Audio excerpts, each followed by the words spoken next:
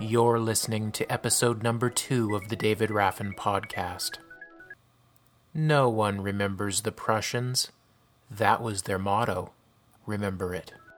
In this episode, robots make pancakes for robots, and then the multi-decade arc of Gustav Hasford.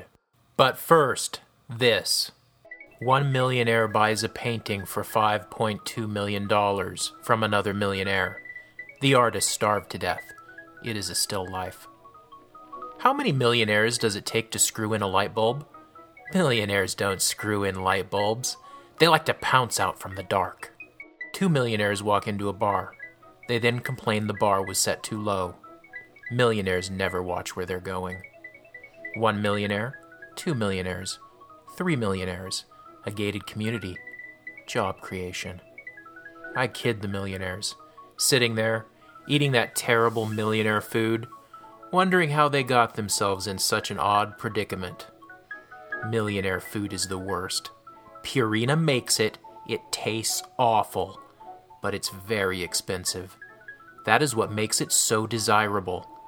They call it class warfare because it's classy. It shows good breeding. When the aliens land, I have prepared the following explanation.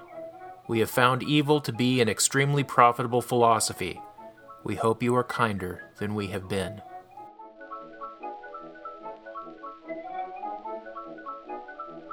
And now, robot chefs shall repopulate the world, an article which first ran in Funny Times newspaper. Restaurateurs took out a full-page ad recently decrying workers who demand a raise in the federal minimum wage to $15. Restaurateurs, or rather their propaganda division, suggested that minimum wage workers would invariably, at these rates, be fired and replaced by robots. As if people want robots touching their pancakes. Your junk, maybe, at the airport. Your pancakes, never. The robot in the ad was making pancakes.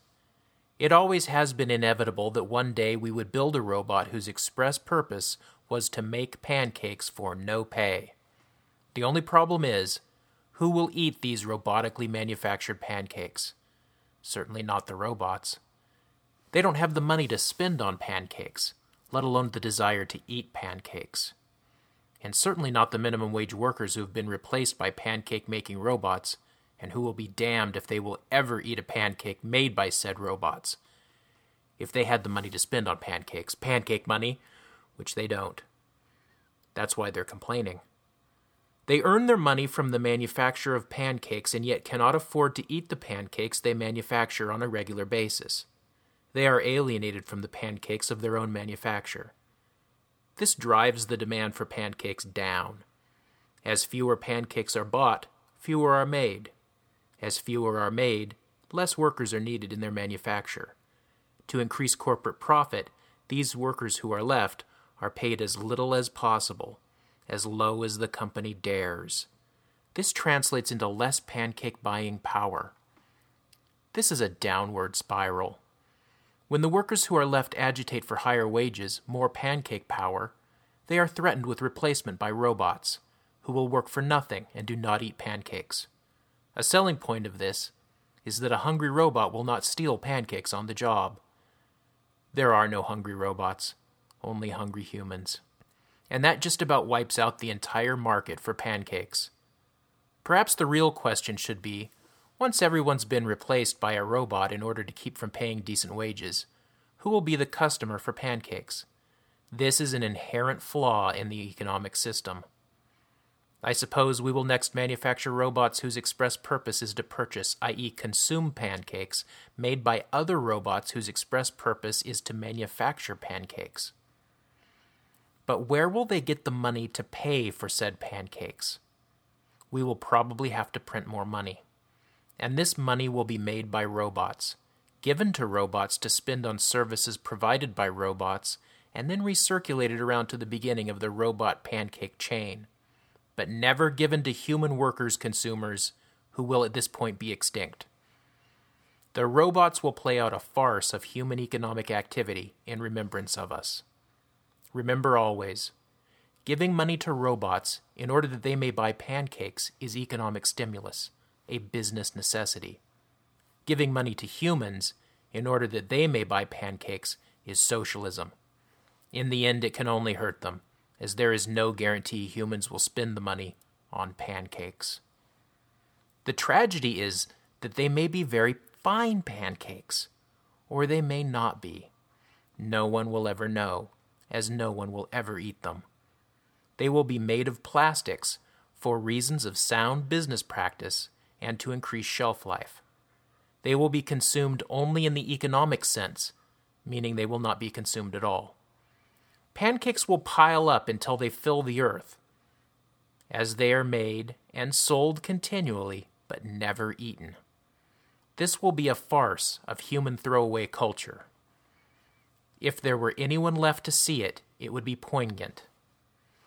But robots do not cry. For matter of survival, they must not, for there is the problem of rust.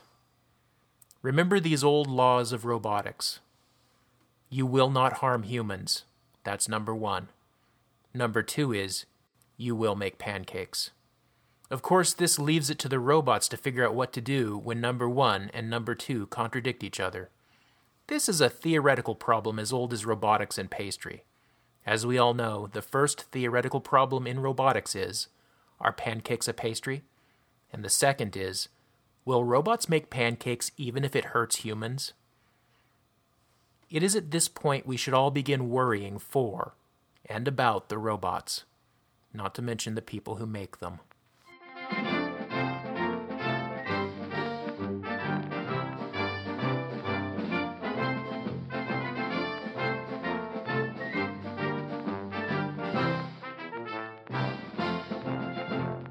The multi-generational saga of one Gustav Hasford. Gustav Hasford was a writer.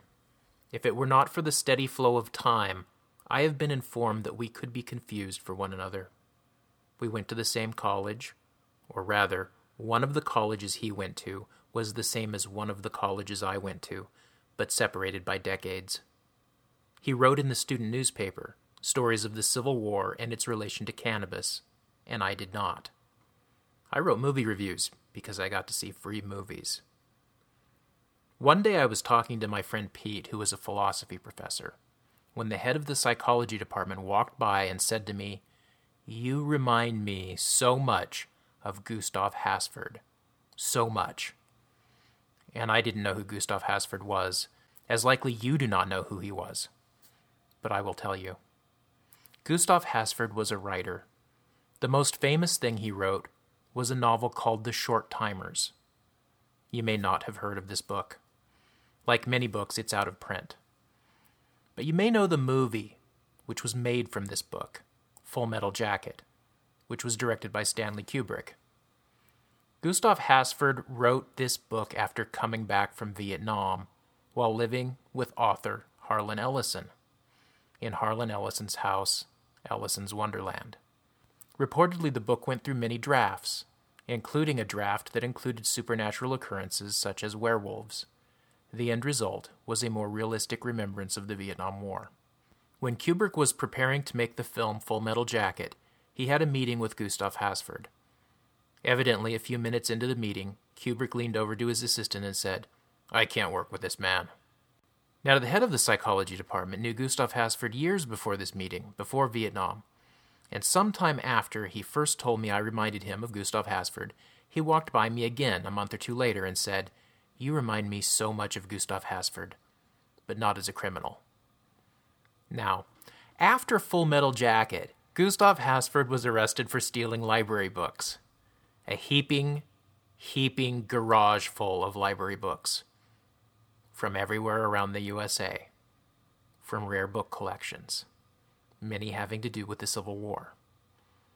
And when Gustav Hasford was in court and the judge asked him if he had anything to say about the book thefts, Gustav Hasford said, "Judge, I took those books because I have post-traumatic stress." And I'm sure he did have post-traumatic stress, if for no other reason than because he had to deal with Stanley Kubrick. The proceeding was a presentation of DavidRaffin.com. Come on over to davidraffin.com to read posts, download sound files, get a free sampler ebook, and buy books. I am also available for readings, almost anywhere. That's all at davidraffin.com.